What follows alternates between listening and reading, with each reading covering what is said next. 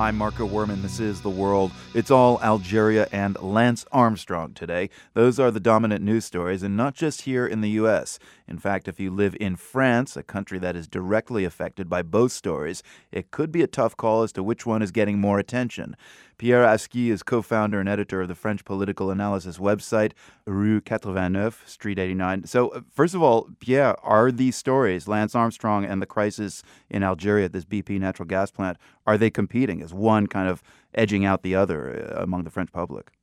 No, I think, to be honest, Algeria is on top. It's the most obviously dramatic, and it's also affecting some French hostages as well as other nationalities. So it's definitely on top. But Lance Armstrong is not far, and in bar discussions, it's definitely on top. Well, we'll talk Lance in a moment. Let's talk Algeria first, though, a country that is close to France physically and historically.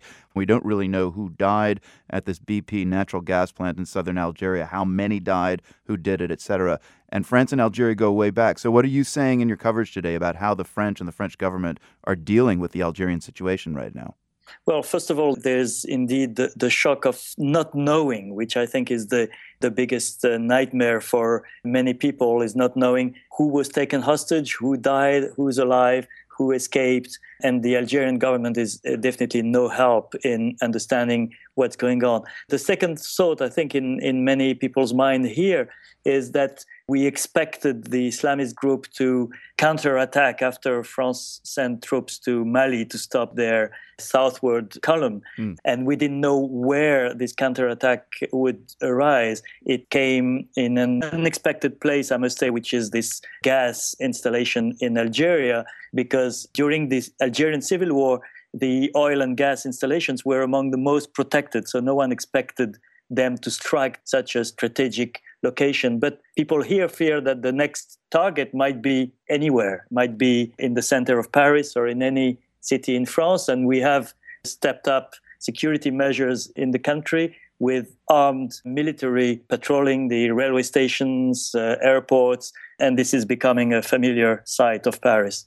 Are the French looking to President François Hollande for a little information and guidance on what's happening with both Mali and Algeria right now? Well, François Hollande has been president for only 9 months, and there was increasing doubt about his ability to lead the country in these troubled economic times. All of a sudden, he emerged as a war leader, which was very unexpected, I must say. He's been very present in the first few days of the Mali intervention.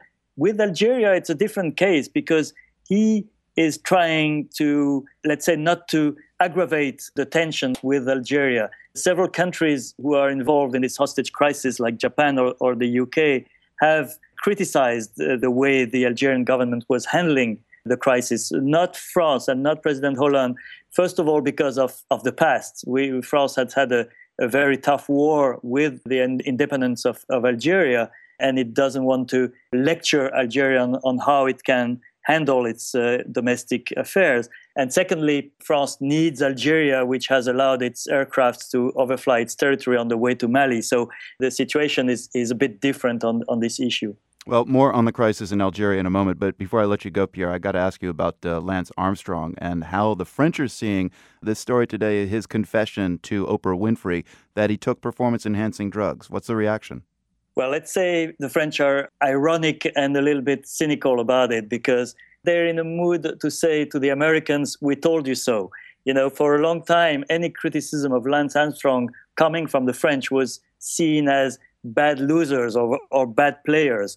And now the Americans themselves are saying it, and Lance Armstrong is finally admitting it. So the French are in a kind of a revenge mood, but everybody is quite fascinated by what's going on and the way the whole drama was played with Oprah Winfrey. And today there were really special editions in every newspapers. We had a journalist who stood up all night to cover it and could give an assessment of the whole story early in the morning. What are the French saying about the interview? They're mostly saying that, well, he made some admissions, but definitely he hasn't said the whole truth yet. And we try to understand why he's doing all this. What is he trying to avoid? Maybe so many lawsuits that are expecting him, or trying to protect some of his commercial activities. But definitely, seen from Paris, it's not yet the end of the story. Pierre Asgui of the French political analysis website Rue 89, speaking with us from Paris.